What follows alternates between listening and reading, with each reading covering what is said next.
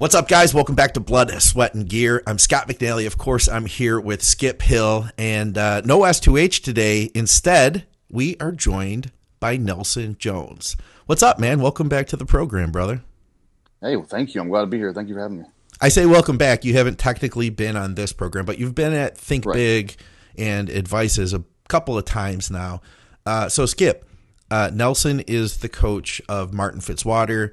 Just turned pro in the heavies at North Americans this year. Really fantastic bodybuilder. I think it's guys like him that are going to be the future of our sport. Nelson's done a fantastic job with him. Plus, they're good friends. And I've seen Nelson do a lot of good work with a lot of people. So I thought he'd be a good fit. Plus, get this, he's listened to literally all of our podcasts. Well, I mean, that's a huge bonus right there, right? Yeah. I guess all the way back to day one. Pretty close. Yeah. PED all the days, way yeah. back in the PED days. But yeah, Blood, Sweat, and Gear is the one I listen to the most frequently. Okay. Nice. Throw it out while I'm working and everything. Listen to your cat stories, etc. I think I had to actually move the cat tower from behind me because I knew that it would be seen. You might even be able to see a little bit of the perch on the window because it's an all glass wall, and I have these perches way up there. So if you see it, yes, that's what. And the cats are probably staring at it, going, "Well, how the fuck am I going to get up there now since he moved the cat tree?" Anyway, yeah. So Skip hadn't been with us for a couple weeks. He had stuff going on with a client the first time, and the second time you moved. We might get a chance to talk a little bit later about that.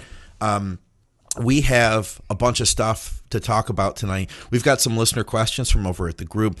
Guys, if you want to take part in the show, everybody who's watching live right now at the Think Big and Advices Facebook group, we'd love to have you ask questions. So anything bodybuilding related, off topic, cat care, stuff for Nelson, just let us know. But we've got a topic to start with, though. While you guys help us out starting those questions up, Skip and I were talking about this through the week. We both independently came up with this topic on our own, actually, and it's what makes a good gym good. Like, if we had to boil it down to one thing, what is it? What is that thing? Because you walk in some gyms even have decent equipment, but you're like, yeah, I don't really like it. What's the one thing, the common denominator, that makes a good gym good? And I think, Skip, you've been thinking about this one, so I figured we'd start with you. well, I've been thinking about it because of the move. The farther north you move away from Miami, primarily Miami, but Fort Lauderdale too, the gyms, in my opinion, I don't want to offend anybody who owns a gym or trains at a gym and they think it's awesome, that's fine. But I've been doing this shit a long time, and in my old age, I'm picky, very picky. So the gyms up here are, yeah, exactly. The gyms up here are a little bit different. They're not bad, they're not great, but, they're just different.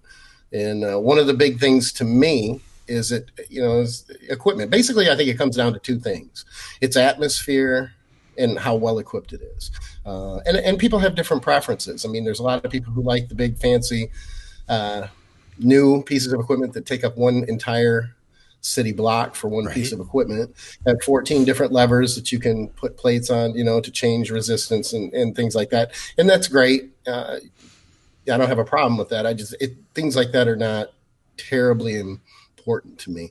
I like the old school shit. And so to me, the equipment is number one. Plus, it gets tough when you, the more years and the time you get under your belt, because you end up with vulnerabilities, and my lower back, of course, being one. So, if I go to a gym and I check it out and the leg equipment is just middle of the road and it's mediocre, there are things I can pick out right away that most people don't. It was funny because I was at this gym there I was checking out the other day, and I noticed some things with, they have a pendulum. Big deal to me. They're not very easy to find, at least down here. And that's big for me because of my lower back. So that's just one of those things. But then I look at the assisted chinning bar and I line it up with one eye like this. And it looks like it's 2 inches off from the steel beam on the left side to the right. And I'm like, oh, hell no. Like, I'm going to totally blow my symmetry, and I'm never going to win the Olympia if I do a set of chins on that. What are you talking? So those types of things, it's not just the equipment itself, but has the equipment been maintained? Is the lever arm on the leg extension, 2 inches crooked, things like that. Or exactly. Or you see a stride leg extension, you go, oh, it comes from the middle and it's plate loaded. Ooh, those types of things get me fired up. But I think that's what it comes down to. And it's very difficult to find the combination of well-equipped and atmosphere. So look, I can create an atmosphere for myself in the sense that if I've got the equipment, I've trained long enough to be able to bust my balls training, but it is nice to have the atmosphere as well. I just personally would rather take the equipment over the atmosphere. How about you, Nelson? I'm in a similar plane of thought. So, a while ago, years ago, I would have said, I want atmosphere. Like, that's the big thing. You want a lot of people there who you train with, blah, blah, blah. Honestly, at this point, I don't need that. If I have my training partner, I'm fine. It's like, I want equipment that isn't going to hurt my knees. It's not going to, like, I have like shoulder problems that are on and off. So it's like, if I'm getting into a machine that's just been torn to pieces, Yeah. I can't do it. Or you have a Smith machine that has been ill maintained and it's massive friction, or I don't know. And then there's just pieces that were picked out, and these pieces were made by people who don't train. Yes. So it's a big deal. So I mean, it's funny because you mentioned footprint. The Arsenal equipment takes up a huge footprint. It takes up 20 feet in the gym. But when I get in the hack squat for the Arsenal hack squat, that feels nice. It's very comfortable. It doesn't hurt.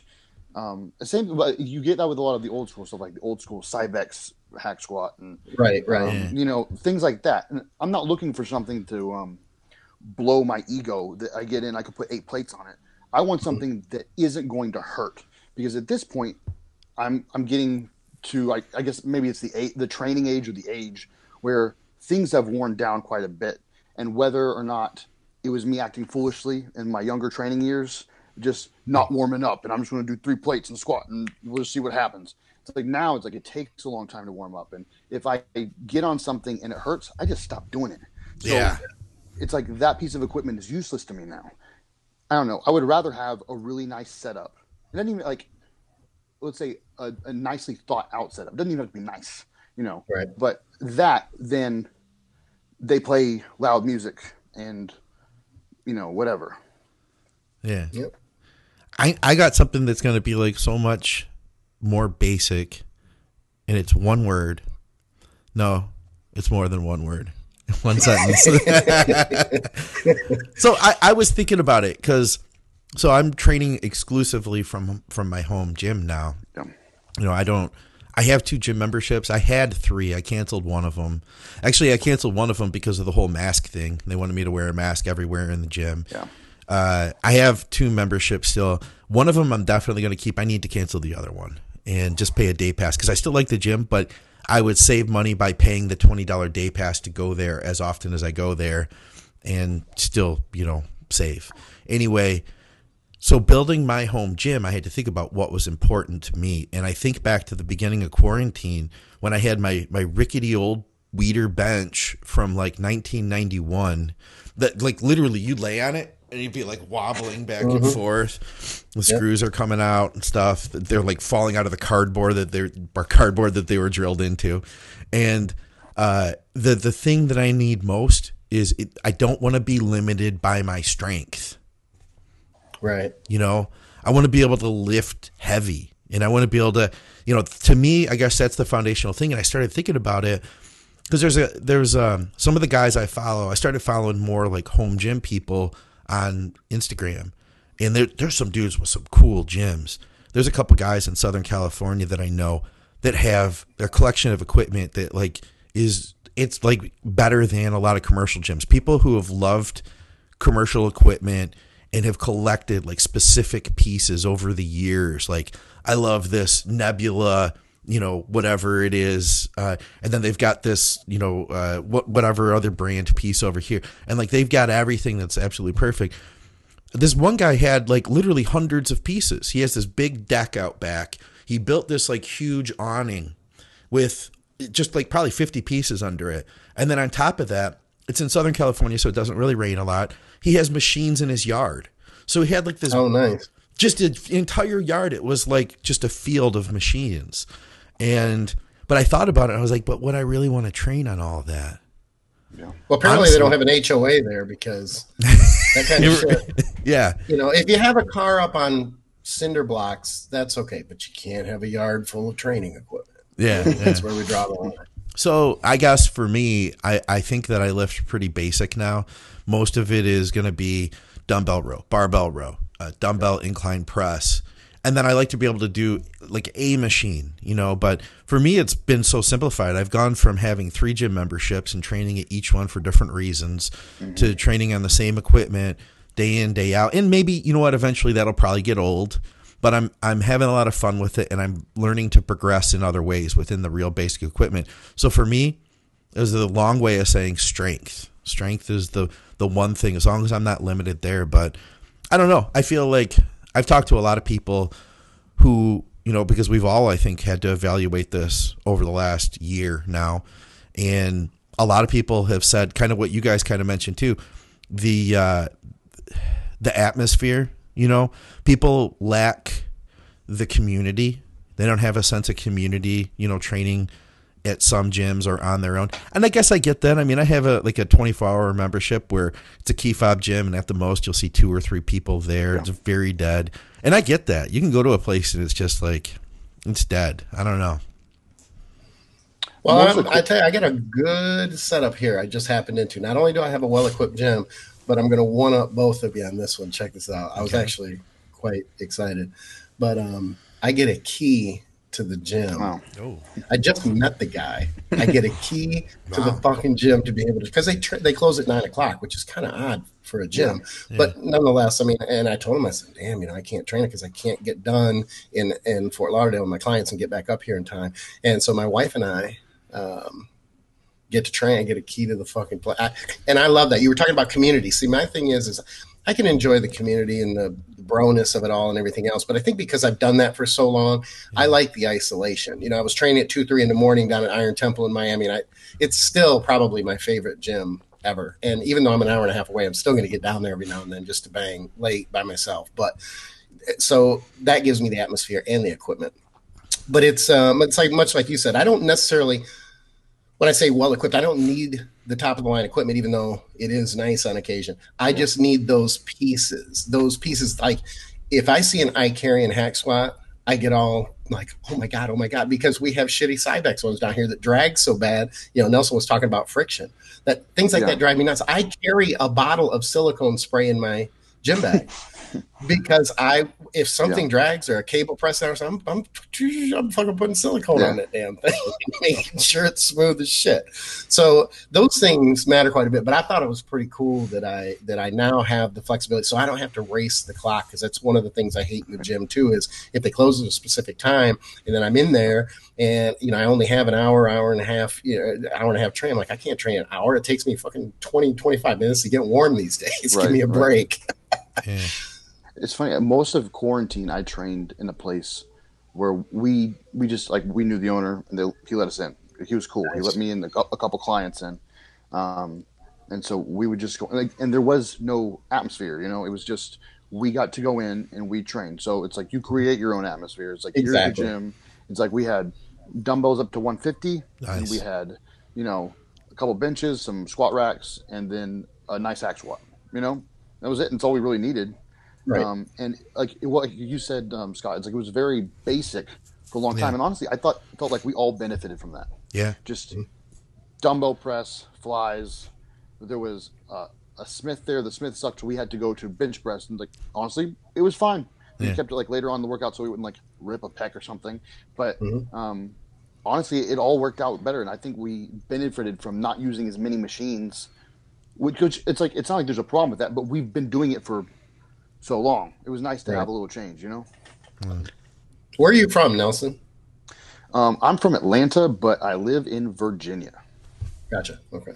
Yeah. Eric Bassett says, I think one of the reasons home gyms are getting more popular, besides COVID, is because they're actually more like old school dungeon gyms. Mm-hmm. And you know what? I mean, I'll tell you what. I've been lifting heavier now. And some of my sets are the heaviest set I've ever done in my entire life type thing, So it's part of it, I don't know if it's psychological or what, but I have made more noise. And I think that the decimal I've gone to probably wouldn't be acceptable. Even at Powerhouse Gym here in Novi. That's their world headquarters. It has like every hardcore machine you could think of. The place is 60,000 square feet. It's an amazing gym, great equipment, but I feel like they're not hardcore still. They don't cater to, they don't get it. Nobody, I think, I hate to sound that way, but it's like the gym industry is the fitness industry. They're not bodybuilding industry anymore. Exactly. And times have changed. It's unfortunate. I've even caught myself going, damn, that motherfucker's making a lot of noise. And I go, what am I saying? Like, holy shit. Yeah. It wasn't that long ago where you were dropping shit and you were yelling. And that's one of the nice things about Iron Temple, because I saw one of my clients, Manny, doing a set the other day, and the guy's hitting him on the back and everything. And they're, it seemed, and I posted this, it would seem very, very melodramatic to a lot of people. Like, oh my God, you're doing it. You know what? That is the old school shit. And in small gyms like that are garage style gyms or your home gym, you can do that. And there's something to be said for that. It's a mindset. You're a little off. The only thing that matters at that point is, it's do or die sort of shit. And it's a nice place to be. And honestly, I had to tell myself, I train pretty hard, but I haven't been there in a while. And I even train by myself. Now, I do get a little louder with my headphones in than I've noticed, because when I've had them out, I thought, okay, I'm not that quiet. But it was funny that, and another guy mentioned the same thing. He goes, I thought there'd be a lot more going on over there with all that noise. And I fed into it, and I kind of smiled and laughed like, but that doesn't matter. It shouldn't matter. You know what I mean? He's in it. He's fucking killing it. He's in the zone. He's doing his shit. Leave him alone. I want to be left alone. I'm leaving this cat alone. Do your thing. Yeah. I feel a lot more comfortable, a lot more relaxed. The one gym, Mike Toller's, it used to be Anytime. He moved it. He quit Anytime, started his own thing, expanded it. West Fit, he calls it now. That's only 15 minutes from me, and if I want to train, that would be the place that I would go if I wanted to leave the house to go out to the gym. And he's really cool. He would accommodate me for anything I needed to do, but it's just you're in someone else's house when you're in a gym. Exactly. And setting up your phone and maybe even a mini tripod, you don't have to feel like a douchebag. When it's and I don't know how long you guys have done it, but I've done it for a long time too, and I'm still not comfortable doing it. It just seems very self-absorbed and very narcissistic, and look at me, I'm doing it. Even though there's a reason and it's legit, I get that, but it just still kind of weighs on me. So now I don't have to deal with that shit, and you don't have to if you're training at home. So it's kind of a nice little advantage. It's funny because I tell clients all the time, no, send me a video. It's like, I want to see like your max effort hack squat. I want to see this. I want to see that. It's like, if you have a question about form, film it. I want to see it. Yeah. And then I get to the gym and I'm setting up something for, I'm like, God, I feel like a douchebag right now. Exactly. I'm going to film myself. And I'm making my clients do like, this. Everyone look at me while I hack squat, Right. It becomes one of those things. So it is nice if you have your own private setup. And again, like when I was training, earlier on in the year, I filmed a lot more stuff because wasn't even thinking about it. It's like, this is a private place. No one's really looking. Pop that down. You're making noise. You're doing it because you're in like the moment. You're not thinking like, God, I hope I don't like offend. Like, there's a 60-year-old woman over there. I don't want to like upset her. Yeah, that's been the video thing. It's been an evolution in my training. I keep a tripod. I keep looking over here because my gym is literally right behind me. The studio is just a room off of the gym, so I'm like looking at the equipment as we talk. But I keep a tripod out there, and I just put my camera on it. And when I'm training, when I go to do my heavy sets, I record all of them now. And I don't think about it at all. Now, initially when I did it, I was like, hey, this is going to be a good set, and I want to film this set because I want to post it on Instagram. And then I started finding, I looked at that set and I started learning. It's become such a tool for me now, because you think that you're like doing a 2-second squeeze. You think you're doing like a pause squat and you're like counting 10 seconds. And then you look at it and you're like, did I stop at all? You know what I mean? Like, I swear, I counted to 10 in my head. The most telling thing is just like, I gave that everything. And you look, and the reps didn't slow down as much as you thought. You're like, yes. Oh, I had 2 more. I thought I was dying. I barely got that up. Yeah. Nope. I had another one. Yep. So it's like, next time, like in your head, you're like, okay, did that really go as slow as I thought? And then you can kind of start to come down and get those extra reps because you're paying attention to that. Yeah. It makes I've a big done the difference. exact same thing. It's funny because I was finish a set of squats and go, I didn't have another one. Right. And then I'm thinking, damn, that just didn't seem as difficult as I have gotten another one. The other thing is with back, we could go on and on about this, but I'll say, make this last point myself. You guys can keep going if you want. But when it comes to rowing, I think a lot of people, if they would take a video of them doing T-bar rows, they might see that their T-bar rows are fucked up. We're in that phase right now where T-bars are, it's the Ronnie Coleman phase revisited. And Ronnie Coleman can get away with it. I think so. It may. Hopefully, we're coming out of it. But that loading the T-bar row and barely moving it for a bicep movement, Ronnie got away with it. The rest of us can't get away with that shit. And I think that if a lot of people could see how they were doing those reps and doing those sets, they might think there's not a lot of elbow movement there. I don't know. And so you make a good point, because I know I've seen videos myself, even with lockout on, say, dumbbell presses. And I think, oh yeah, I'm just short of lockout. Now, I wasn't doing them ridiculously short, but they were shorter than they felt. So it was nice to be able to see that. So even people who are advanced and have been training for a long time, seeing yourself do something, especially from an angle, instead of just seeing yourself in the mirror, maybe squatting from the side or seeing yourself, pull deads from the side. That's an angle that you have not seen, that you can't see in a mirror. You can't pull deads and look over your shoulder into the mirror. You shouldn't be anyway if you're pulling big numbers. So things like that can be invaluable, even if you've been around for a while and you've been training for a long time. Yeah. That's been a big thing for me. And I think you guys are right that there's like that thing where like you don't want to get the camera out at the gym. You don't want to. You feel like you're some sort of idiot, some sort of douchebag by filming a set. But yeah, I found that. But here's the thing too. I think that the more you do it, the more comfortable you are. But I don't have to worry about it at home, so I like it. Anyway, that's some good stuff. Guys, we have some listener questions that are populating our feed here. I've got some listener questions from over at the group. So what do you say? Let's take a quick break, and when we come back, we're going to knock out all the listener questions. Sounds good. Hey, what's going on, guys? Thanks for watching another podcast here at Think Big Bodybuilding Media. And thank you to our great sponsor, TrueNutrition.com, for making this all possible. TrueNutrition.com is owned by Dante Trudell, the creator of DC Training. He wanted to create a supplement company that offered high-quality, third-party tested supplements at a fair price. High-quality protein powders, just about every type you could think of. Huge variety of flavors, plus health and performance supplements. Check them out, TrueNutrition.com. And hey, if you use our code ADVICES, you directly support our podcasting. Thanks, guys. Let's get back to the program. All right, what's up, guys? Welcome back to Blood, Sweat, and Gear. Scott McNally here, of course, with Skip Hill and our special guest coach of the day, Nelson Jones. We have a bunch of listener questions. And, once again, shout out to our great sponsor, True Nutrition. I'm drinking my Team Skip shake right now. So we had one. I want to start out with this question because this is from a good friend of the program, Nate Spear, freaking phenomenal bodybuilder who's this close to turning pro. Right? This close. And I really wished that he would have been able to do USAs, but I know that he couldn't get off the work, and he's grinded so long anyway. Yeah.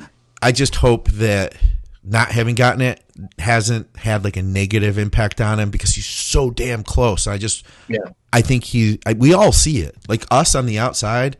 We can all see how freaking close. Anyway, but he had a question here, and this is directed toward Nelson. He said, and he's referring to you working with Martin. He says they have some great rebounds. Do they increase calories fairly high out the gate, or do they go slow with increasing foods?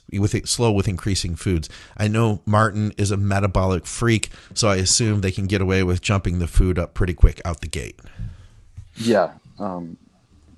Martin is the quintessence of the word freak, for sure. So I don't know how helpful this is because it doesn't apply to that many people. But with him, we had been dieting on, let's say, like his moderate days were 375, 400 grams of carbs. His high days were 1,000. coming down, and then he'd get a cheat meal on the weekends. You know, so it's not like, oh, that was his high day, and then he didn't have it. I still gave him a cheat meal. So once we got down to like the last 2 weeks, we were just doing pictures every day, and I don't know if I might have put 2 high days in, and then there was no cheat meals. We just dieted straight down, got him where he needed to be. Once we came out, I believe I bumped his carbs to 550 on a normal day, and then it was 850 for 2 high days, and then he had 2 off days with cheat meals on them. So I mean, right out the gate, from let's say it was the last 2 weeks, it was 300 to 550. It's probably like it's like around 1,000 calorie bump right off the bat. So that's quite a bit. But the last 12 weeks, I had pulled his cardio. He wasn't doing cardio for whatever I think it was 10 weeks. Last 10 weeks. So I did put in 20 minutes of cardio when we started because I knew that weight was going to come up quick. I'm not trying to, give a 23-year-old a heart attack. So it's like, let's keep him healthy. Let's do some cardio. And then that way you can eat up, because it's funny because even feeding him that much, he's like, I'm starving. Yes. It's like, I'm so hungry. And so we gave him some food, and obviously he had his treats along the way. I think for most people, you could probably get away with a little more than you think if you're not, metabolically hindered or you have, some issues. But I don't know if you need 1,000 calorie jump, but I'd say most people could get away with, let's say, I mean, it's funny because if he's doing 300 grams of carbs and that's his lowest, days going in, I mean, I'm doing 25. I have no food. I have to starve to get into shape. I'm doing 2 hours of cardio. So I would say someone like me, 25, maybe I could go to 125, something like that, which, that's not nothing crazy, but it's okay. You could kind of pop it up a little bit. You could, I mean, if you have 50, maybe you could do 225. You could kind of more than double what you have if you have a little bit. But with him, it's funny. It's like we don't get crazy. It's like, obviously, I don't think you need excessive PEDs or you don't need insulin. It's like you're coming right out of the most sensitive time you could possibly be. Right. Yeah. So with him, I just push clean food, and he already trains like a maniac. So the work does itself if he has the fuel, I think that Nelson brings up a good point.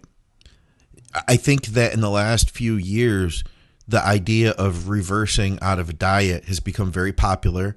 And I think it's become something that is, it's assumed that you, like that it has to be a reverse. Skip, do you think that, tell me if you agree with me, I don't think that every diet has to be like this slow reversal process, that some people you can just throw food at. Some people you can, but again, it comes down to whether they're metabolically gifted, like Nelson was saying. So I completely agree with that. Us mere mortals can't reverse, like a lot of these guys can. Let me ask you, is there background noise right now? Mine? For me? No, for me. Do you hear anything in the background? Okay, my wife left the dishwasher running and it's grating on my nerves. So anyway, it's funny that you say that about reverse dieting, because it is something relatively new. Roughly over the last handful of years, it's become more popular. At the same time, obviously, it's related to people not blowing up, being more responsible and more disciplined coming off of shows, so that they can keep their body composition more favorable in the off season, which I couldn't be happier to see that trend kind of getting its footing. I think it's a great, not only just for making prep in the off season, I think better, insulin sensitivity, things like that, but also for the health ramifications as well. It wasn't long ago where people would brag, and they still do a little bit, but nothing like it used to be. On the message boards, we'd all brag about how much weight we put on, and 32 pounds and 30 some pounds in the first week or so. And I'm older now. I think, God, if I put on 30 pounds now, I'd just pretty much go into congestive heart failure and fucking die. I'd go to sleep and never wake up. So I honestly think that, and it may seem like a bit of a stretch or a little bit dramatic, but I think that the trend is saving lives, and it's sparing people a lot of health ramifications down the road.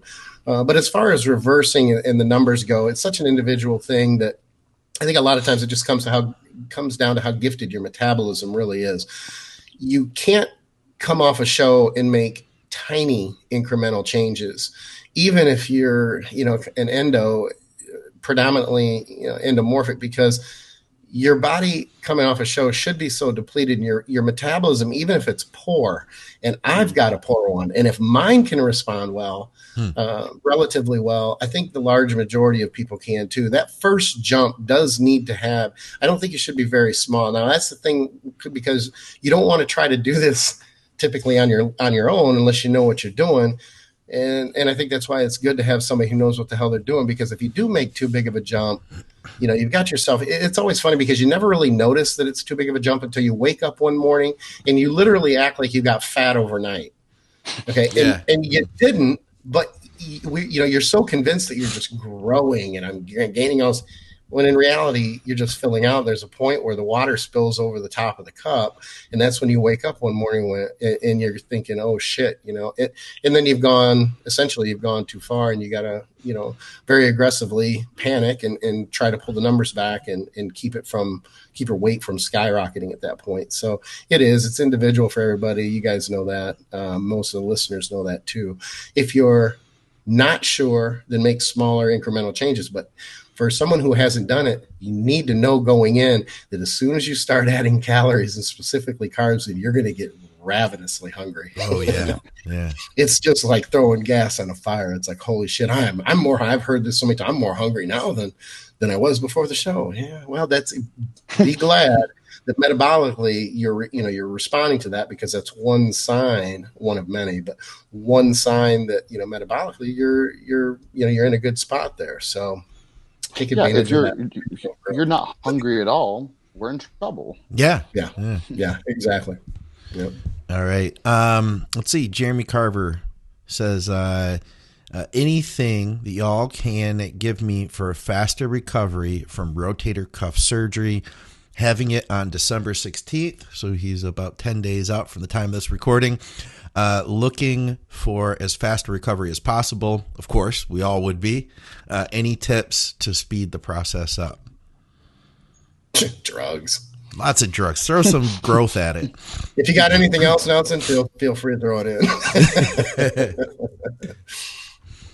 No, I think that, look, and I did. I had a partial rupture, my gluteus medius. And even though I had to pull the plug on my prep phase, I wasn't going to come off at that point because I wanted to recover as quickly as possible. And I think we've all seen, whether it be friends or clients, that, while they're on, they recover quicker, not just AAS, but, growth hormone as well. So anything that you can continue to, keep recovery up and shorten that time is less time out of the gym. And you may still be able to train other body parts. I was actually able to train legs relatively light with a select few exercises. But, there's no growth going on there. I'm in limbo. I was in limbo at that time. So the sooner I could get through 100% through that injury, the sooner I could get back to banging and, banging his peace of mind and growth again. So, you take what you can. If he's asking specifically what to take, I can't break it down. I mean, I just think that AS and GH, obviously, they help recovery and they will speed up the healing process. Nelson, have you had any experience or known anybody who's had experience with BPC 157?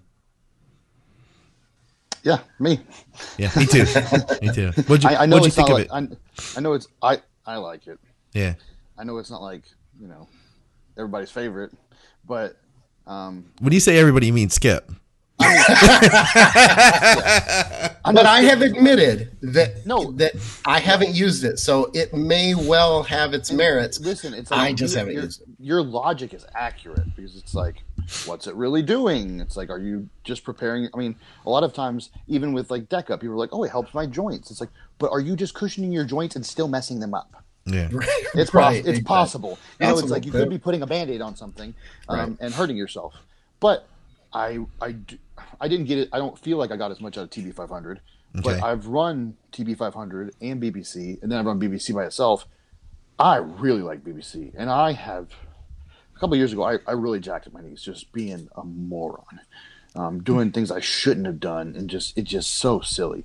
But I ran 30 bottles of BBC. Yeah. Like, how did you dose it? Bouts and bouts and bouts over and over and over. Try to fix it. And really, I think one of the main things we could say is, while you're having the problem, if this was something from like wear, or you're, hack squatting and you need to get a wedge or something because your ankle mobility is poor, or whatever the case is, stop doing what's hurting it. Because if you keep doing what's hurting it and you're taking this Band-Aid, it's not going to fix it. You might feel good and you're still going to, but I did that. And so I just kept doing, I was barbell squatting. I kept barbell squatting and just jacking up my knees over and over and over. And I just took this so I could keep barbell squatting. And my glutes grew and my legs didn't. So, but I do like BBC. Yeah. How did you dose it? 2-3 times a day. 150, 200 micrograms. That's it. So you went really low. Yeah, I did. So it was 2 to 3 times a day, and I did that for it was always 6 to 8 weeks. Okay. Because I felt like longer was probably the best thing. Even probably, it's healed. Like if you can, like if it feels healed in 4, probably should go to 6 still. Yeah. If the healing properties are there, I think probably more than anything, what's realistically going to help is growth hormone. Yeah. And then I don't know. I still take joint supplements. I don't know that they really offer, a ton of help. But I feel like I kind of do it all, Yeah. So if I have a problem, I don't end up questioning, like, was that really efficacious? No, I'm just like, okay, let's do all the things and try to fix it, Yeah. Right.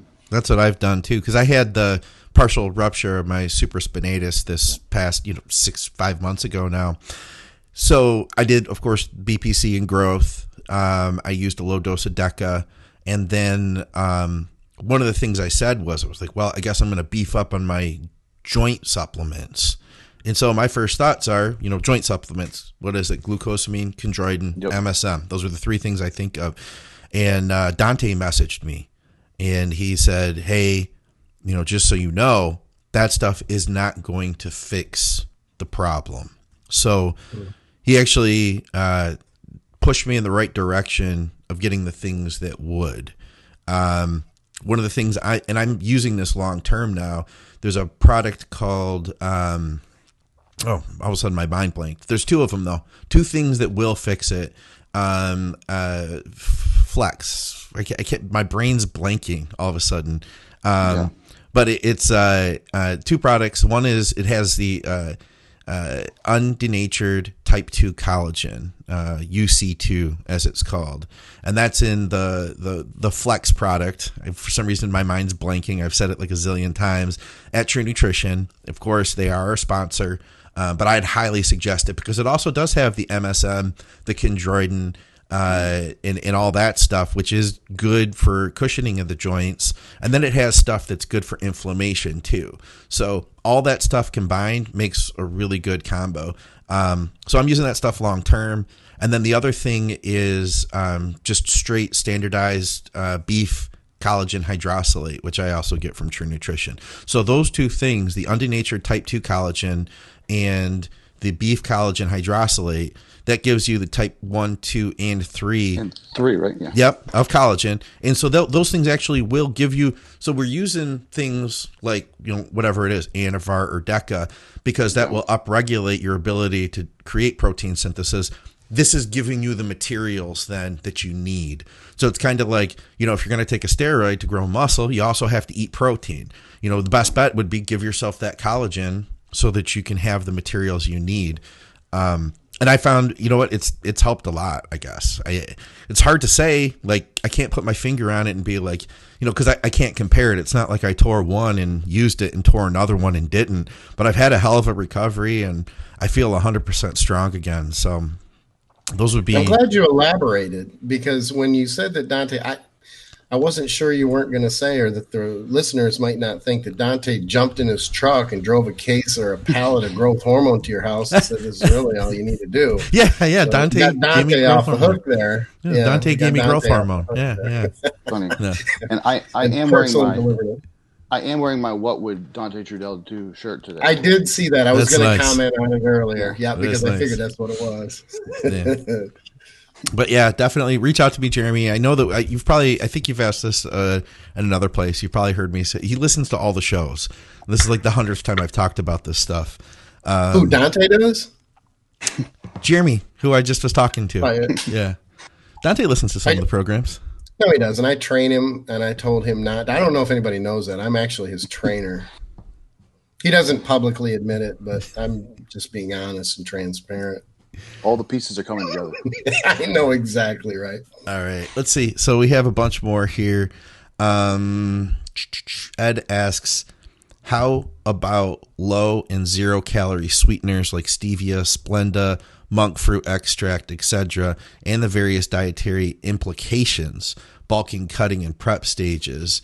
What seems a topic, it seems to be a topic that Ken could blast on. Abuse of these things, how to determine abuse. If you're abusing it, Yeah. Who shouldn't use them and when? He also adds, love the show. Glad Skip found his way back to a microphone after cruising for Lambos and new clients before moving to West Palm Beach. S2H forever, he adds. Nice little cheap shot at the end. You know what, Nelson? Run with this one first, if you don't mind. yeah. No, absolutely. So with this one, I think it's kind of, I don't want to I'm not being insulting at all, but it's kind of overthinking it. I think that unless there are digestive issues, I don't see the problem with a little stevia in your oats or cream of rice or something. If you're using sugar-free barbecue sauce during off-season, I don't see a problem. And most of the time, if that's just something you have with your meal all the time, it's just a constant.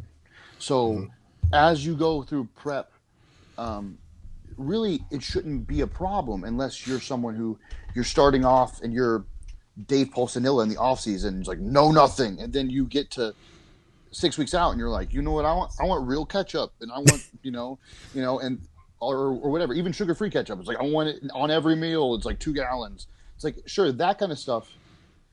It can add calories, but the calories are pretty minimal. If we're talking, let's say, across all your meals, you have like 60 calories or 40 calories or whatever it is. Like there's 4 calories in a packet of Splenda.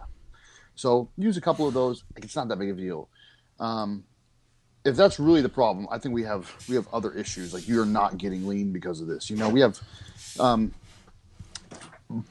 really what you want is consistency. So if you're someone who you like Splenda, use your freaking 2 Splenda in your oatmeal. Fantastic. Or you want it in your coffee or whatever. I think it's a little, I don't know. I get the whole being hardcore and it's like you want to do this the right way, but you can enjoy your food. I think what really comes down to is if you're a crazy person and you want to do 17 Splenda and 60 grams of cream of rice. Yeah. Really, it's like the biggest issue is your stomach's going to be messed up. Right. You're going to have like GI distress, and honestly, you'll probably just look watery. And you're not going to be happy with that. But I don't know. At least you had your sweet cream of rice. Yeah, exactly. It's one of those things like I use all that stuff, and I'm not like a huge sauce person or anything, but like I like my food to taste like something.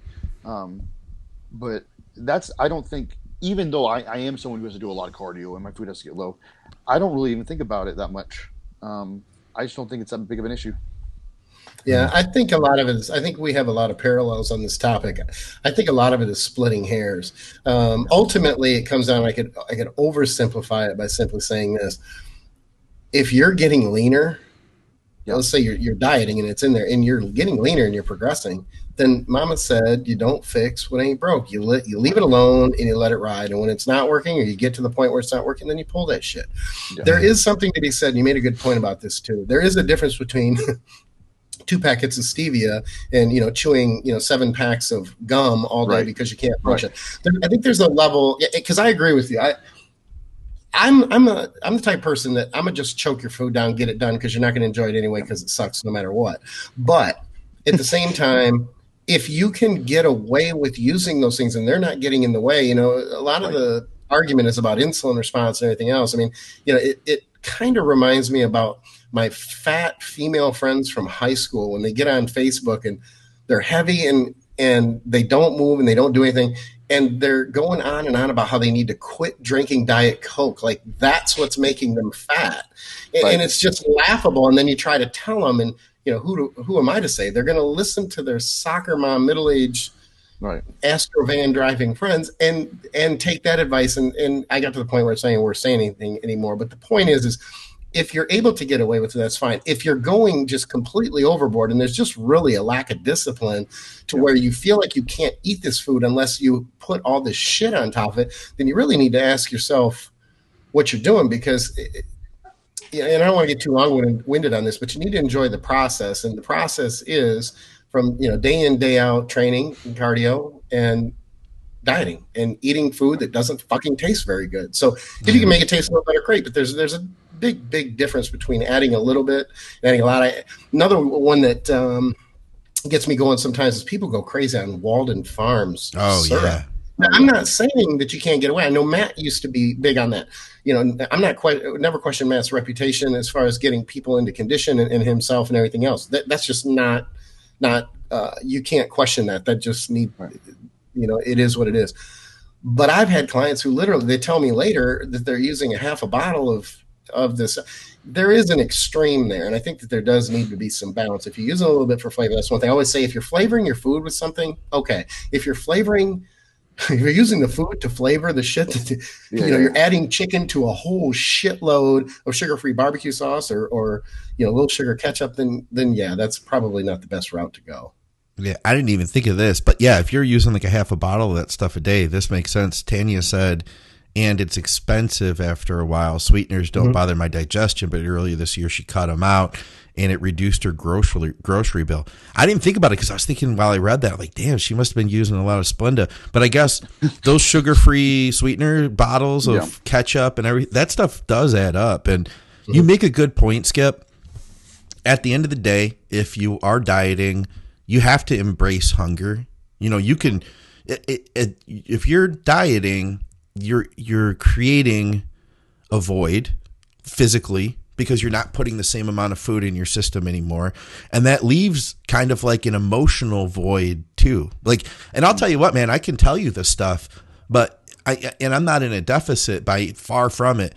But when I do go back into a deficit, there's going to be a couple of weeks there that hurt at first because I'm not used to being hungry. You gotta eventually kind of like have acceptance for the fact that you're dieting, acceptance for your situation, and come to learn that that's like just part of it. And I think that the sweeteners are a way to run from that. Instead of trying to fill it, look for acceptance, It's funny. If you want to get by or handle or deal with hunger better, just go into an off season where you have to force feed yourself to gain weight. Yeah.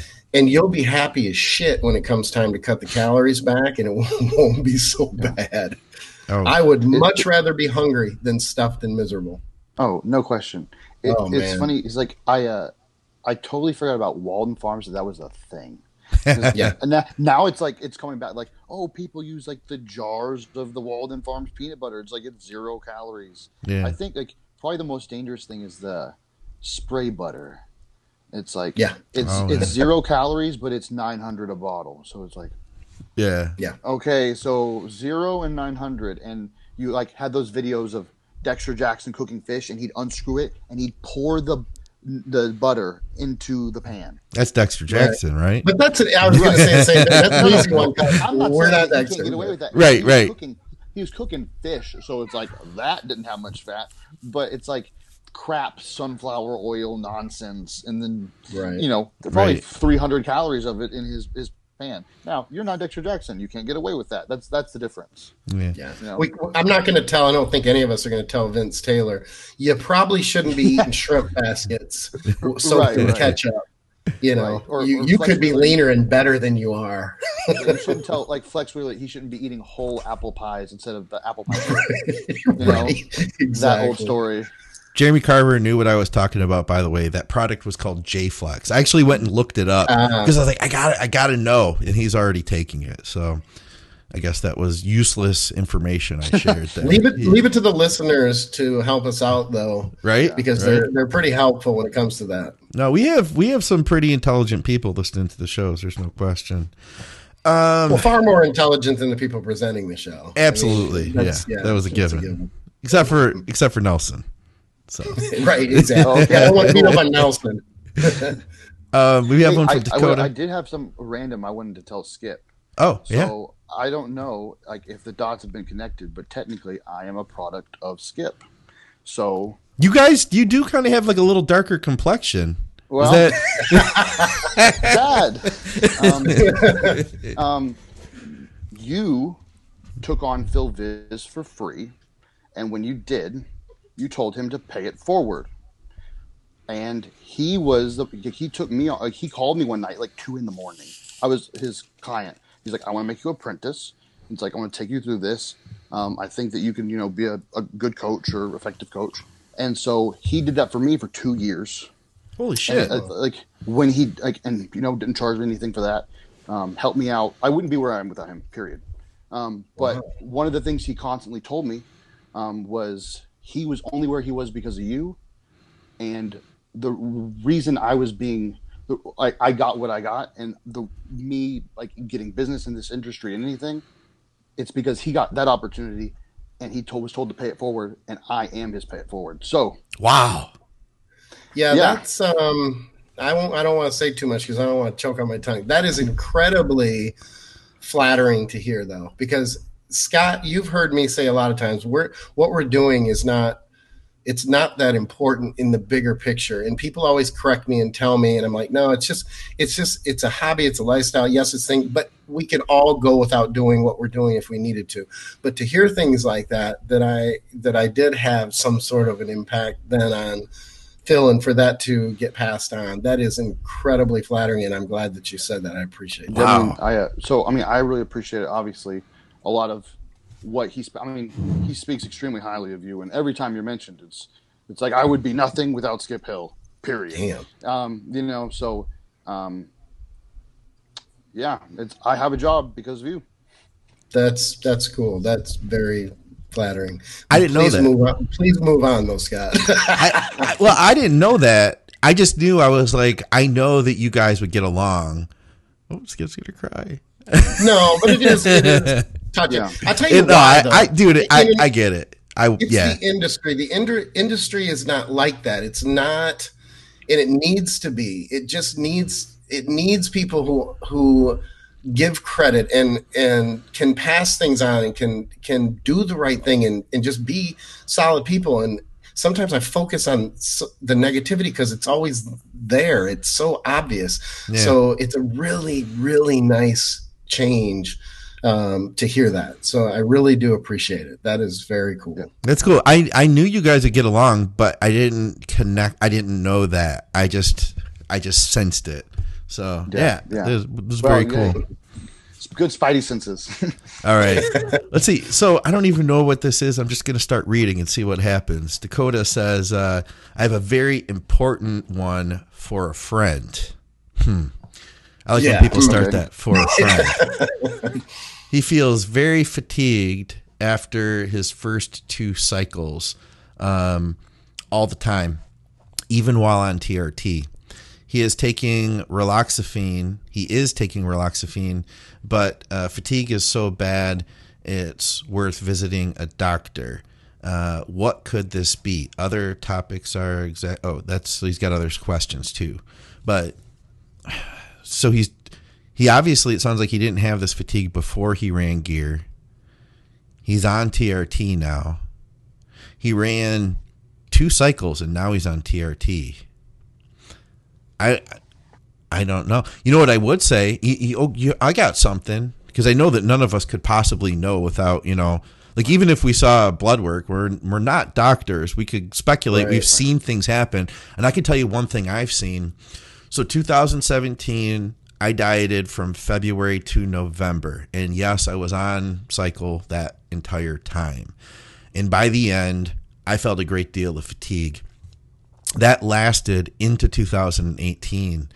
And I even found myself like nodding out. And I thought for sure it had to be my thyroid. So I eventually went and got my thyroid checked. It wasn't my thyroid.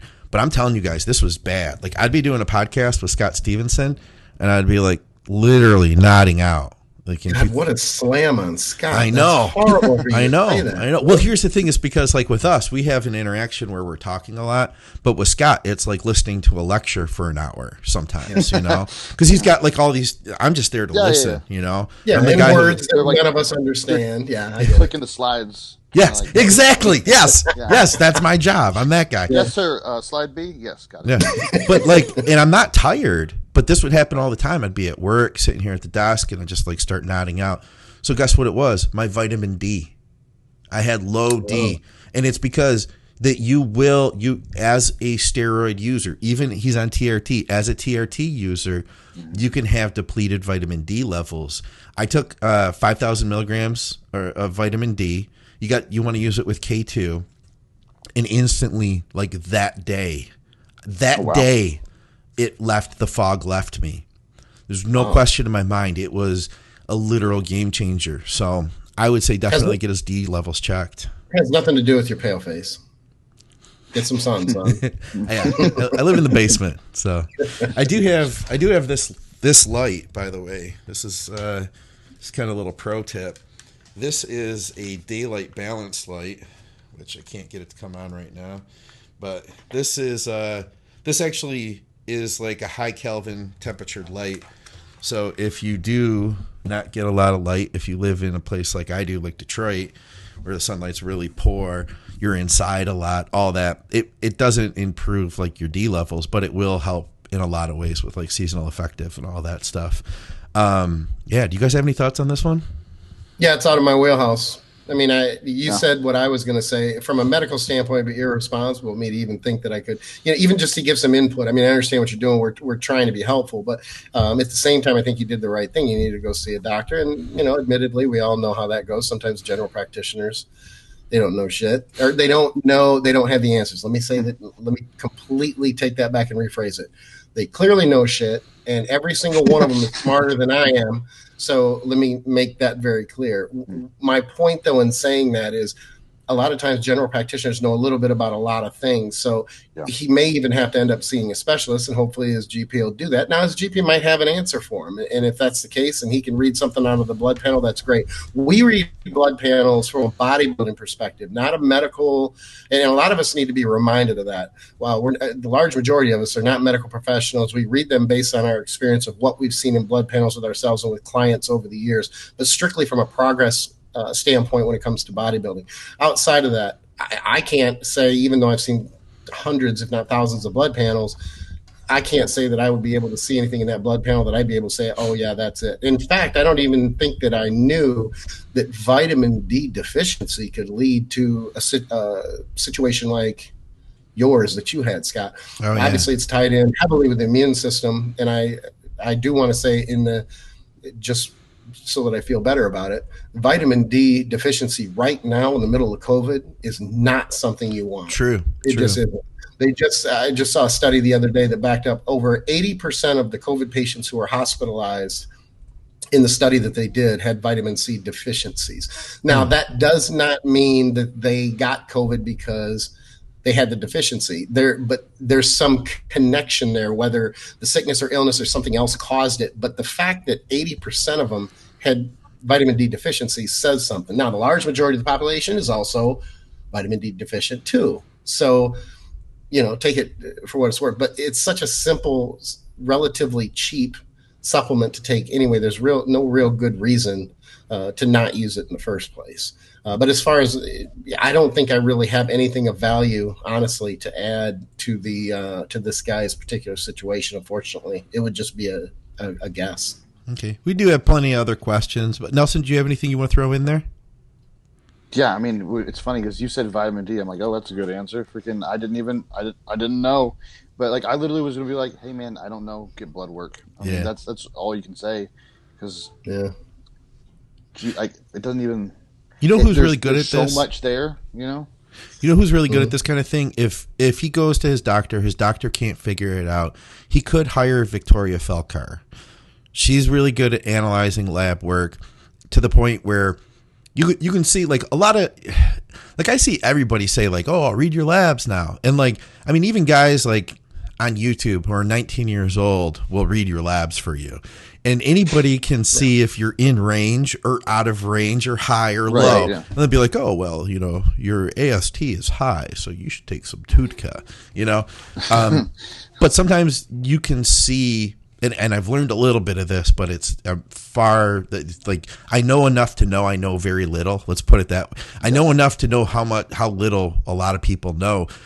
You can see patterns within, like, certain things that look elevated versus certain things that are still in range but on the lower end, and all these things together start telling different stories. That stuff I can't do, but Victoria Felkar can. So you can reach out to her and do a consultation. My phone just went off. I got a text from Victoria, and it started off with, "You dumb motherfucker. How can you?" So I'm not going to press on it to see what else it says, because I don't think it's very positive. After my doctor comment. Oh. He did it. Funny. So that my wife's actually a doctor. She's sitting over there, but I'm wearing headphones. So why do we have Nelson on the show? I know. Why am I on this show? Let's get Nelson's wife. She's the one. Exactly. What does she do? She's a doctor. She's a family medicine doctor. Family medicine? She's a real doctor, a real live doctor, and if she was on TV, she would play one on TV. That's awesome, man. That's awesome. So, all right. He did have some other stuff here. He asked about, what was that? Protein. He says, why eating more protein than your body can absorb? Would that? He says, exactly why eating more protein that your body can absorb would help growing muscle. That's not really a sentence. Well, is it better to skip it for kidney health? There's already, like, I feel like you're assuming that your body can't absorb it. Right. So. Yep. Well put. And what does he think that is? Does he think that he can assume 35 grams and he can't assume unconsumed or absorb 37? Yeah. Right. You know, or the other component of that too is the fact that even if it's not used from a protein standpoint, the body will convert it. It's always going to be absorbed in some fashion. Right. So you're all, you know, and I cut in, I apologize. I just think that in this particular case, I think it needs to be clear that, so that people understand, if you are getting more protein than your body actually needs from a protein standpoint, your body will essentially convert it through gluconeogenesis anyway into a carbohydrate or into an energy source, or it wants to before it'll store it as fat. You can't do that the other way around with carbs. I think that's sometimes what people miss, but you make a good point. Right. At what point? I mean, I remember hearing that, you know, well, you can't eat, this is years ago, but you know, your body isn't going to process or use more than 25 grams of protein. Well, there's just too many people that are big and they take in a lot of protein. I mean, it really doesn't have to go much further than that. Not that even answering the question, but I'm saying the concept of it. Even looking at the people who take in, let's say, 300 grams of protein, and then they bump it to 450 and they start growing faster. Like, okay, well, then you have to at least assume that some people can do it, you know? And while, that might not be everybody, it's like you might not be able to take in 500 grams of protein and grow awesome. Maybe you just get super bloated and you can't digest it very well. Yeah. I feel like there's a big assumption there. So I don't really know if that addresses, like, the question for real, but I would just say that you probably can absorb more than you think, and assimilate more than you think. Yeah. Right. And you're gonna, like Skip said, you're gonna use it anyway. So would you rather underdo your protein, or have a little extra and have it convert? How much protein does Martin eat? More than most. He has 10 ounces in every meal. There you go. So, I mean, he's. I can't tell you body fat. It's like his glutes are in. He's 250 pounds. You know, so his quads are striated from top to bottom still. He has veins in his butt. And I mean, he eats 7 meals, and it'll be around 10 ounces every meal. You know, so Martin needs a lot of protein. Part of it was I saw that as I increased it, he just got better. And really, the only time when we pull his protein down is close to a show. You know, so but he also eats a lot of carbs and a lot of fat. So homeboy just eats. Yeah. And if you break it down, I mean, he takes in more calories. So then the ratios, if you take somebody with a weaker metabolism, his macro ratios are going to be comparable to what the person who has the worst, not as good of a metabolism. It's just different, or same ratios, different caloric intake. Now, Scott, going back to what the guy said, asking the question, the last thing he said is important to note. He was tying that question in, though, to kidney health as well. And I just want to say this because I think this is important. It's still, I think, highly misunderstood.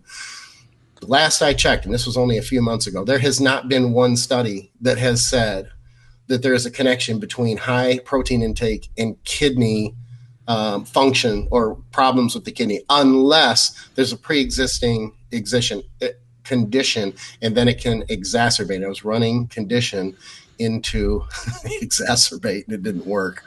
But the point being is you need to watch your protein intake. And sometimes I'll have clients who will say this. I just had one recently, and I'm not knocking him, but I want to use this as an example. He wanted to keep his protein low because that was his concern, but he had no indication of any type of kidney issue. The blood work, kidneys seemed to be fine. But he said that it ran in his family. Now, listen, if a client comes to me, and I'm not speaking about any other trainer, anybody else can handle it the way they want to, but if a client comes to me and says that, I will tell them that based on my research and what I know, that there is no, they don't correlate. The protein does not cause, or they haven't proven that protein causes any type of kidney issues, but I'm not going to argue with them on it. If that's something, because if I did, and I was able to talk them into doing it, and they had any type of problem down the road, it would be irresponsible. Clearly, I would be blamed for that, and I don't want that on my conscience. I wouldn't want to deal with that. So I accommodate them at that point, and we'll keep the protein lower for that reason. Your clients have to be comfortable, and you have to be comfortable with the protein intake you're taking in, whether you're worried about it or not worried about it. But here we go, though. Like Dave Kalick was on the last episode, and he said there's a direct relationship between muscle mass and protein intake. Martin is eating 10 ounces per meal. I'm not saying that everybody should go out and eat 10 ounces per meal, but I do believe that protein is harder to eat. It's not as fun and sexy as Dave Kalick would say. It's not the sexy answer, but it's not as fun to eat, 10 ounces of protein per meal as it would be to eat another carb or rice with every meal. It's difficult, but at the end of the day, he looked better. Martin looked better when you guys increased the protein, and that was the answer. So I do want to lean into that a little bit, that, you do have to be comfortable with what you're doing, but the food we eat, it's not always going to be fun. And I do believe that there is truth to this, that the increasing protein could probably be beneficial for a lot of us. I'm not saying that you need to do it, but if your protein is lower, if you're not pushing it, then at least I want people to at least be aware of that and consider that it could potentially be an answer for you. So, absolutely. If you're going to err on the side of caution, if you're going to increase any one of the macros, it's safer to increase the protein than the other two. Yeah. Safer, from a health standpoint, or from a growth standpoint.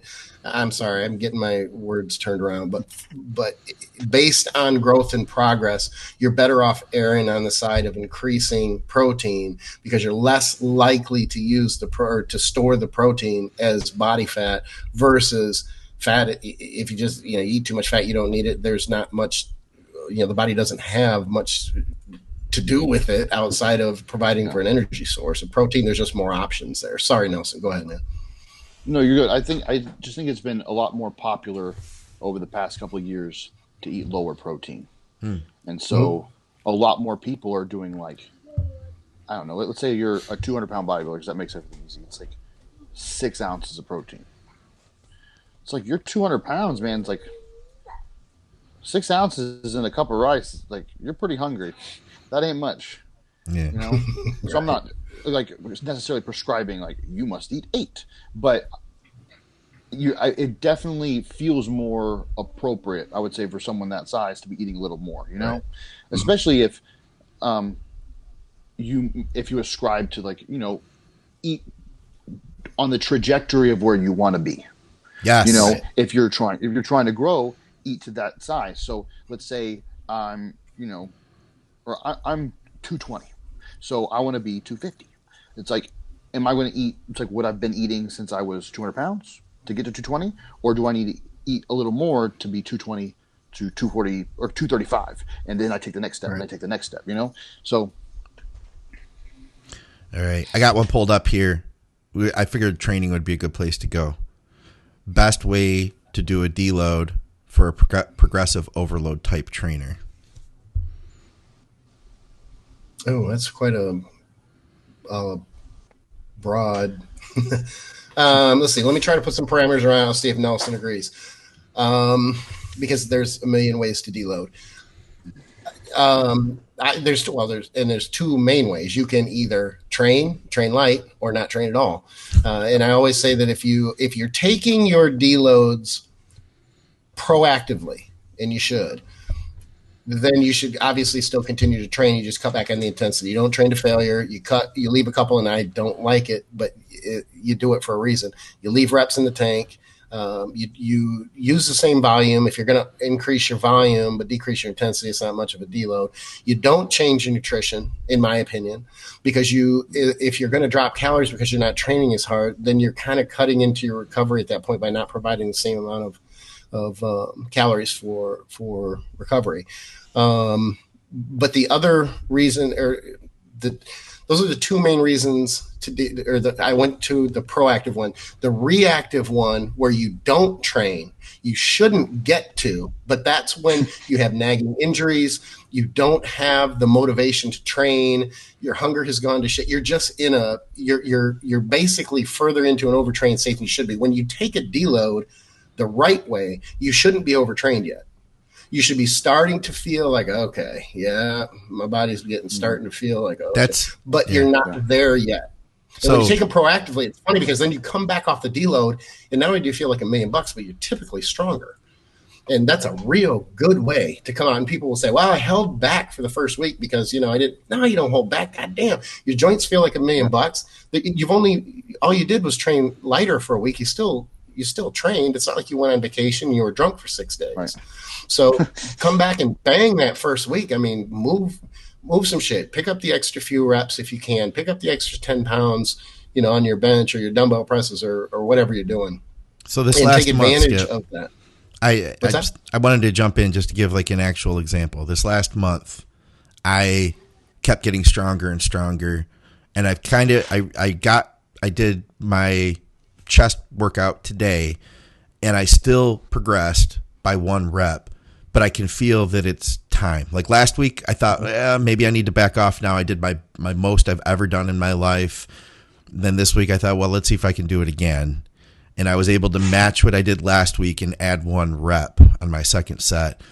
But I could feel it. My shoulder didn't feel as good. I'm not at a point where I need to stop, but my deload is going to look like this.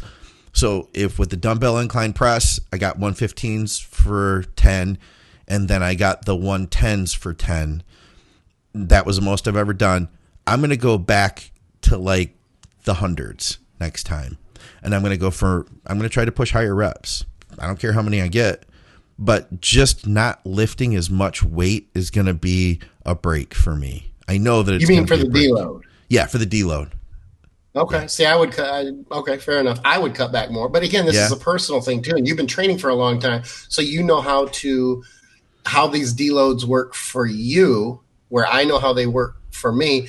The question being asked is probably they're asking the question because they don't really understand the parameters around it. So you and I can figure that. Nelson can figure that out. He knows how much he has to cut back to. It's going to be different for everybody. I was just trying to give basically just like an example or a rough estimate. Yeah. And you make a good point. If you're not working in that heavy of a range and just backing off that small amount. I consider it a small amount, but if it works for you, then that's cool. It may not work for somebody else, and and that sort of thing. My goal is to hit different ways. It's a hard one to answer. For that 15 pounds, though, for me, that's a good drop. You know what I mean?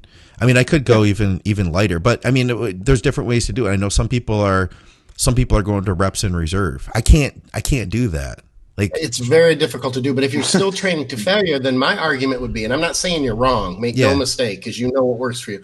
But if you're still training to failure, I consider that still to be very close to the equal amount of stress on your CNS, at whether you're at 9 reps or you're at 15 reps. If you're going to failure, you're going to failure. That to me isn't much of a deload. That's just me.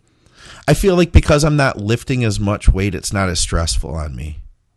Okay. And I'll play with this. I'm not saying that this is like the answer. This is what I'm trying, because this is new. Yeah. It's new to me. I'm not somebody who's done a lot of deloading. I'm somebody who's gone in the gym and lifted as much as I could every time I've trained for my entire career. Is, I use that word career loosely, but my entire time bodybuilding, that's what I've always done. So for me, intentionally reducing to a weight that's not going to be hard to lift, it's it's going to be a lot easier on everything.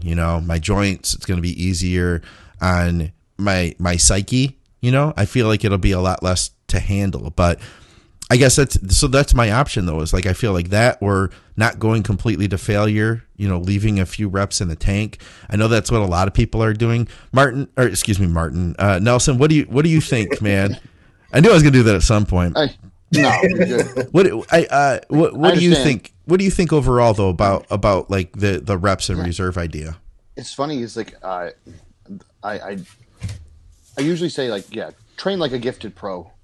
It's like, go in there and just pump some stuff, because I've done it the other way where it's been reactive. I push myself to absolute the brink of obliteration, and then I still try to push, and then it just, injuries are happening, and I feel like crap, and I don't want to go. And the whole time, it's like, you're training, it just becomes disappointing. It's like, I missed this lift. Right. So really, now it's like, once I feel it coming on and it's really strong, I just stop focusing on the weight. So even like, I'm going to cut back 15 pounds, I don't even think about it. Okay. So I pick up some dumbbells, I go up to what's like moderately heavy. Let's say I do 8 to 10 reps. I might be able to get 15 with it, but I'm making sure I'm getting good contractions. I'm getting a good pump. And really that's more of what I'm concerned with that week. It's like, I want to get a good pump. I like that. Yeah. It's like, for some people, that's just how they train. So, but I mean, you get a good pump and you walk out feeling good. You shouldn't walk out feeling like, God, that workout kicked my ass. It shouldn't be like that. It should be like, okay, that was pretty good. Refreshing. It's like, you kind of like are teetering on the edge of like, I'm not tired. Should I have done more? It's like, perfect.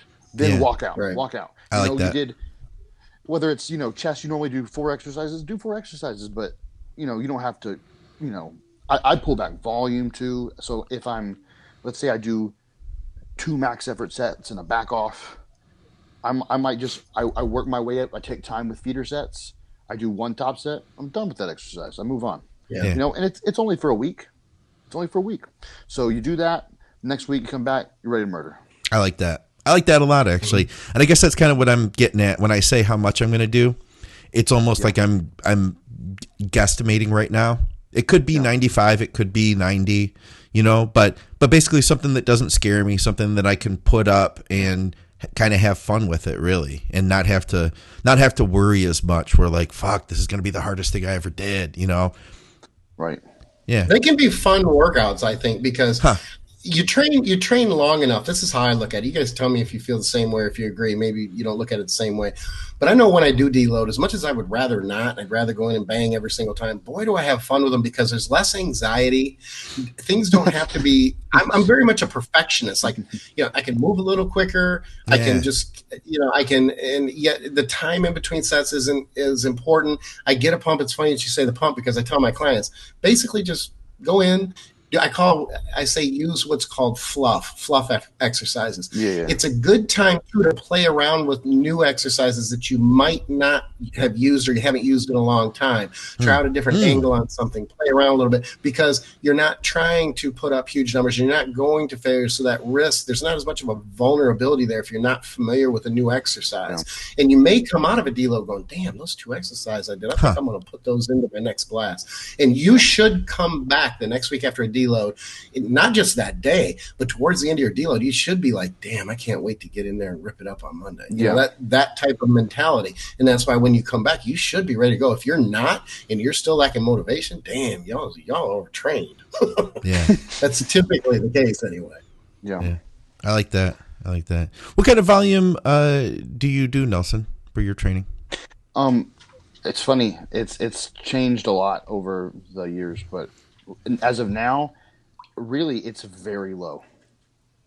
Probably the highest volume that I do out of anything would be like arms, because really I don't go very heavy for arms. Yeah, I kind of get a pump. I push things to failure, but with, let's say, chest, I probably do 6 to 8 working sets. Okay. Then with legs, legs is probably right around 8. Like legs the other day. It's like we did 2 sets on a unilateral hammer strength leg press. This is after warm up that took forever. Then we go to like hack squat, and we did 1 working set and then a window maker. We did just some unilateral hamstring curls, get blood in there. I didn't really count that for anything. And then we did 1 set of stiff legs, and then we did 2 sets of adductor. Gone. You know? And I got to tell you, we did that on Wednesday. Yesterday, I got out of my friend's Jeep, and it's kind of like a little drop because it's, as a 4-inch lift. My legs were still so sore getting out of that Jeep from Wednesday, And so that was Saturday. Wrecked me. Yeah. So, I mean, it's funny that that it's, I don't know. I guess I used to be afraid to go that low. And I think that's a lot of people's mentality. They think, oh, it's not enough. I have more. Right. But it's like, just put more into 1 set. You won't want to do another set. When I'm done with a set of like a Widowmaker set of hack squats, I'm done. That's it. I do not want to train another exercise. Yeah. I want to go home and take a nap. That's it. So I don't know. I think once a bodybuilder or whoever, a trainer, starts training in that manner, it's hard to go back to the other way of training. Right? Because it's hard to look at like, oh yeah, 5 sets of 10. It's like, God, 5 sets. I'll never finish 5 sets of 1 exercise. Yeah. I think it's funny too, because there will be people who listen and they'll be thinking, oh man, that's really low. Or Scott, you have even lower volume than that. They may be thinking, oh, I go to failure and I don't have that type of feel. Like I'm not going to be sore. There's a difference between taking a set to failure when you've trained for 2 years or even 4 years than if you've trained your ass off for 10, 12 years. There's a big, big difference. It'll look on the surface to be the same. It was failure. You can't go past failure. But there's a different connection, and you're going to a different place. It's very, very hard to explain. A lot of people won't even understand it until they advance, and then they'll look back and go, "Oh shit, that's what they were talking about." Holy, it's day and night. It's just day and night. It's funny because it's like, I know some people say like some people have a switch and they can flip it, and if you don't have it, you don't have it. But I personally think it's like some people have the switch. Those people are crazy, and they'll be able to train hard their whole life. Those people definitely exist.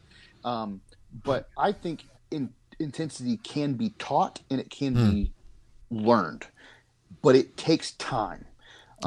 You're not going to learn that day one. And what you learn day one, be it intense for you, it's not going to match your intensity on year 3, like you said. And when you hit year 10, you're going to be looking back at every year down the road, and you'll be like, "Oh, I was training like a baby. I was just playing around." Yeah. So I do think it's like, obviously, it's like as your training age grows, your intensity, I mean, or it should be getting, you should always be able to look back and be like, oh, I'm much better at training now. Yeah. I train, whether it be with better form, I train with better contractions. My intensity far surpasses what it did, you know? Because it's funny, in my first year of college, I remember my roommate, he was the one who introduced me to training. And he had the Dorian Yates blood and guts split written out. And I'm like, this is one set. I'm not doing this. And even when we did it, I got nothing out of it. Yeah, yeah. And Right. I was just like, Dorian Yates doesn't impress me. It's like, clearly he didn't know what he was doing. You know, it's just like just nonsense, absolute nonsense. And I still remember that. And you know, obviously I couldn't have gotten anything out of one set of 6 to 8. I didn't know how to push. And even when, you know, someone's helping me get the reps up, you don't have like the neurological connection to be able to Right. do that on your first year of training, to be able to grind through 3 reps that you're pulling out of your butt, you know? Yeah. Like Right. these Michaela Aycock reps, you know, where it's like, it looks like she's done and then she does another and she ends up getting 12 more than you thought she was going to get. It's like, And they reps look like the that, same. They All look the perfect. same too. All That's the freaking thing. perfect. The last rep looks like the first rep. It might be slower, Yep. but there's no break in form. You don't have and that's another thing that people don't understand. There's a lot to it, but I completely agree with you. Yep. Yeah, that's cool stuff, man. And you can't. It's something that I've always wanted to be able to have like in-depth conversations about is intensity, and I feel like on the podcast, and I feel like we're getting closer. Maybe it's that I understand it better, but it's such an abstract thing. I guess it's just something, and I guess, you know, too. I started thinking about a girl that I work with. Shout out to Jennifer, who she used to just take the weight and just like freaking whip it. Like these she'll forgive me for this, but like she loves doing seated cable rows. And there was a time that like it was a full body movement. And at one point, like after she figured it out, she was like, yeah, okay, that makes sense. Cause my hamstrings used to get pumped when I would do seated cable rows, Yeah. you know, but she got it. It clicked. And that's why I think I can talk about this now. She got it and it clicked. Yeah. And I think for her, going in the gym and being able to not think, being able to just like unleash was an important part of training for her. And for me to tell her like that you needed to engage the muscle, all that stuff, the muscle you're trying to train, that was like, it was limiting to her, you know, it took away from the fun, but it took, I think, getting back to the basics of understanding that so that she could now, like you said, engage those things and build up the neurological connection so that one day she will be able to take it to that level. Because I think about, you know, what was intense to me when I was a kid in my basement listening to AC/DC tapes and just heaving the weight up. You know what? I got hurt a lot back then, and now I know why. Because I was like really intense. But at the time, though, my idea of intensity was like probably just using like everything I had to continue curling it. I would probably cringe if I could look back at my sets now, you know, what I did then, because it is such a different thing. Yeah, I don't know. Skip, what's your gym situation like now? You said you got a key already. You talked to this guy into giving you a key. You're like, oh, I'd really like to train here, but I don't know, maybe if I had a key or something. Is that how that conversation went? I got to give credit to my friend, Dr. Fregus Kakis. Yes. A good friend of mine. And, he kind of middlemanned it because he knows the guy and he trained there for a while.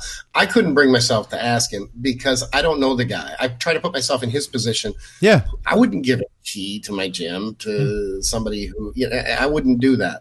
So I talked to him about the time, maybe after, now that COVID was kind of, I say, winding up, I guess maybe it's not, or winding down, but if they would go back to the regular hours, and that's not going to be anytime soon. So I tried to touch base on to see if maybe he might, if I told him I would pay him well, for them to be open longer, things like that. And his idea of lucrative was just a little bit different than mine. And I thought mine was pretty lucrative, but nonetheless, I respect the fact that it's his house and it's his business. Yeah.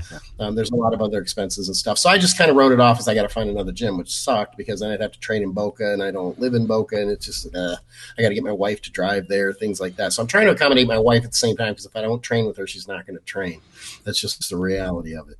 So anyway, my buddy, Dr. Fregus Kekis, he kind of middlemaned it, and he just flat out asked him if he would be the owner, if he would be interested in doing it. So he was willing to sit down and talk with me.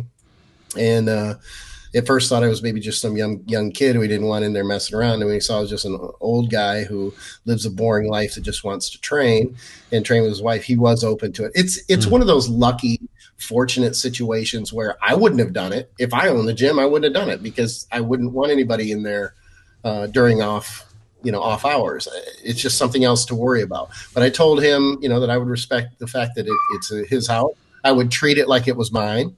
And I would make sure that everything that I got out would be put up. I only needed a couple lights on, things like that. And he was down for it. So I'm pretty excited because I'm going to start there tomorrow. It's very well equipped. And again, the atmosphere won't matter because myself and my wife are going to be the only ones there. I don't want to mention the name of the gym because I don't want other people to call them up and go, wait a minute. Let me get I want to be able to take that time too. Can I get a key? But I was pretty happy for that. And it's just one of those situations that you just kind of get lucky with. He didn't know who I was. It's not like I'm Skip, bitch. Give me a fucking key. And he's like, oh shit, I had no idea. It's not. It wasn't anything like he didn't know me from Adam. So it was more my buddy Petros who helped me out in this situation. I was very grateful for that and very appreciative. So I'm excited about it. That's cool, man. And you're in, where are you now?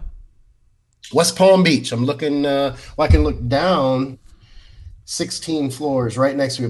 If I was about 3 feet over, I would fall 16 stories, but we're right downtown. It's beautiful down here. And my wife is just beside herself, loves her new job. And I love the place, but it's just very stressful moving.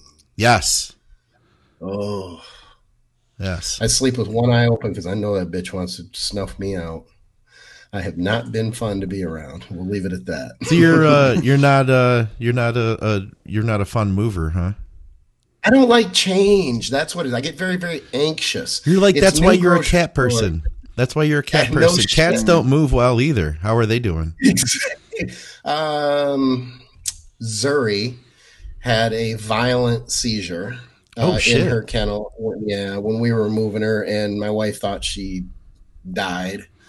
It was horrible. She's very anxious and skittish anyway, and it sucked. Now, once they got here, they love it because it's all glass, so I put those perches up, and I got new shit to put on the wall so they can walk on the fucking walls. It's just stupid, but I love it.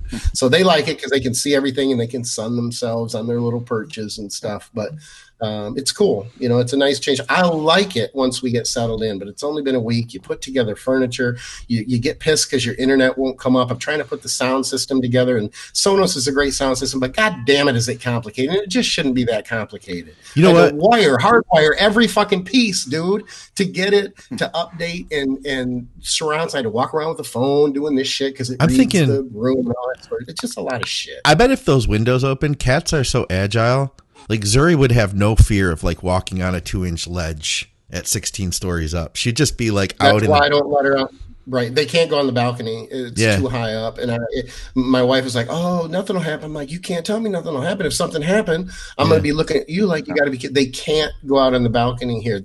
We were only on the second floor at our other place, so we could do that. Yeah. But not here. It makes me cringe. And they can see everything anyway. They don't need to be out there. Yeah. Yeah. Well, I think this has been some good stuff. I'm glad that we've been trying to get this show together with Nelson for a while now. So I'm glad that we could make this happen. We'll have to have you back on again. What are the plans for Martin now? What are you guys doing? Well, right now he's kind of just going to be pushing in his off season for probably, I don't know, anywhere from. It's funny. This is a huge range, 6 to 18 months. Okay. So I really don't know. So he won as a heavyweight, and he's 250 now in the shape that he probably was around 235. So he's in excellent shape. Yeah. Like spectacular. And so while I'm sure there are lots of people in his ear telling him, you need to do this show, you need to do this show. Mm-hmm. Sometimes, like, when you're on a roll, man, just ride it out as long as you can. And right now, I feel like he's on a roll. Like, he sends me pictures. I'm like, how are you? When is this going to stop? You're better and better and better and better. And just like, it's got to stop sometime for everyone else it does. And, but he sends me pictures that are just so retarded. The boy is freaking exploding. Yeah. And the thing is, he's young and he's healthy. So the sky's the limit. He could have done Chicago right after. Yeah. And honestly, he wouldn't have been lower than top 3. I don't want to be like, I'm not disrespectful to anybody else, but just he's a heavyweight. He was the top of the heavyweights. If he could have made 212, he would have been extremely, extremely hard to beat. And obviously, those guys are awesome. I think Austin Carr was second, and then that was when Keon won. And they looked awesome. But he's freaking big. Yeah. Scary big. So, I don't know. I know there's been talks of Tampa, the hardest freaking pro show that's right before the Olympia. But I don't know. I don't think that we really have a great real answer. We're just going to keep growing. Really, It's like his pecs have to be thicker.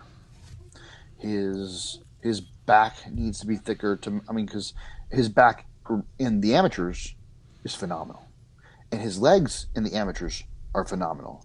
But now you get to stand with people who go to the Olympia. It's a little different. Yeah.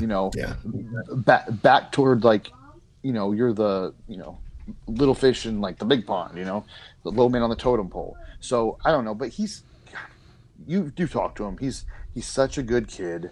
He loves bodybuilding so much. It's never one of those things where you're like, I don't know, because dealing with some people, and both of you guys coach, so you both know, it's like dealing with some people who like are climbing the ladder. It's a little tough to deal with them. Yeah, he's just the opposite. He's just the opposite, man. Is he in your area? Are you guys close? No. So he lived in Wyoming for most of this, and he just moved to Denver. I thought so. That's why I for some reason I thought he was at Armbrust, but I wasn't sure. He only recently has gotten there, though, right? Yes, sir. He that's so right now he's Brett Wilkins' training partner. Oh shit! Okay, yeah, all right. Because I'm like, damn, I've seen this cat. Where's this guy from? Yeah, okay. I don't know when the last time you went to Armbrust was, but like Martin's picture is on the wall. Like he was like they took pictures doing a hack squat set, and he's like at the bottom of the hack squat, like just blowing out. It was like just during training they had taken the picture and then they sent it to Dylan. He's like, oh, blow that junk up, put it on the wall. So nice, So, but yeah, God, I can't. It's funny because he's a really good friend of mine, and he blew past me, which is ridiculous because he was 19 when I met him, and when we talk about people who progress quickly, holy crap, this kid just went from like, oh hey, I like bodybuilding, I'd like to do a show, to well, now you're a pro and you're doing the open, so. Well, I don't know him, so I don't like him. Understandable. I'm playing. It's that young kid thing. It's like, God damn, how you get such good genetics? Which is not to take anything away, because I know he has worked his ass off. But it's like, damn, you picked your parents so much better than the rest of us. Props to you. Shit. It's so funny because we joke about it all the time. It's just like we can put anything in him, and it just becomes positive nitrogen retention. He just glows, and that's it just is what it is. And it's funny. So like after shows, usually he'll go eat something. I don't. So like he did the junior nationals a couple of years ago, and he got like the deep dish Chicago pizza. Yeah. And I was in the room eating like egg whites and Ezekiel toast, and it was like this last one. He went out with people, and he's like, hey man, it's like, come on, it's like he's like. That's the deal on my teams. Like everyone wants me to go eat, It's like, and I never go eat. So it's like, if it happens, it's like a big deal. And so he's like, come on, you got to eat. And I'm like, no, I'm fine. And literally I'm looking at him, and I was dieting at the time too. And I'm like, freaking, if I go eat, I know tomorrow I'm going to look like dog shit. So I'm going to sit here, I'm going to eat cod, and I'm going to do some cardio, and I'm going to go to bed. Yeah. Hashtag Team Mortal, you know? Exactly. I think there's Winstrol in the water at Armbrust. I'm pretty sure. So there's something different there. I don't know. Between him and Brett, good Lord. It's like just a bunch of freaks. Yeah, it's the place to be. Everybody go. I mean, that's the definition of Mecca, right? I mean, people want to be there, and they come from everywhere because they want to be there. So it's very electric there. There's no question. Yeah. Well, listen, guys, let's get out of here. I'm on the verge of going hypo, if I want to be completely honest with you right now. So I got to go eat some food. We're glad to have you on, though, man. This has been fun. We'll have to have you back. And Skip, I'm glad that everything has worked out with the move. Hope that Zuri's doing all right. Glad you got a gym set up, and glad to have you back on the show. We did have people who were like, we love having Dave, but what happened to Skip? Where did he go? So people will be happy to see contract back. Negotiations. That's what it is. No, it is. It's very good to be back too. It's been a rough 3 to 4 weeks anyway. And of course, I've always loved doing the show. We got the 100th show coming up next. Do we not? Shit! Yeah, I believe this is 99. Yeah, this is. So I haven't been doing them, but I still keep track. Because I told you last week. You brought me on. You brought me right before the pinnacle. Exactly. The good stuff. Yeah. The primer. Yes. Yeah. That's right. Yeah, I'm the fluffer. Yeah. All right. Well, the sad part is this one will be better than the 100th, I'm sure. So. There's that. Yeah. So, guys, definitely, once again, check out our sponsor, TrueNutrition.com. And, Nelson, where can people reach out to you if they want to follow you along? Of course, we'll have your social media and stuff in the show notes. Yeah. Just my Instagram name is @NelsonJ. So it's my name, except I decided to put a Z there instead of an S. Because you think it's cool, right? That's what you told me before. Because it's very cool. I did it. It's funny. I started doing that with everything, with Twitter and all my stuff when I was like 15 years old. Nelson J. And so, and here we go. I'm a grown ass man, and everything is Nelson J. So I went with it.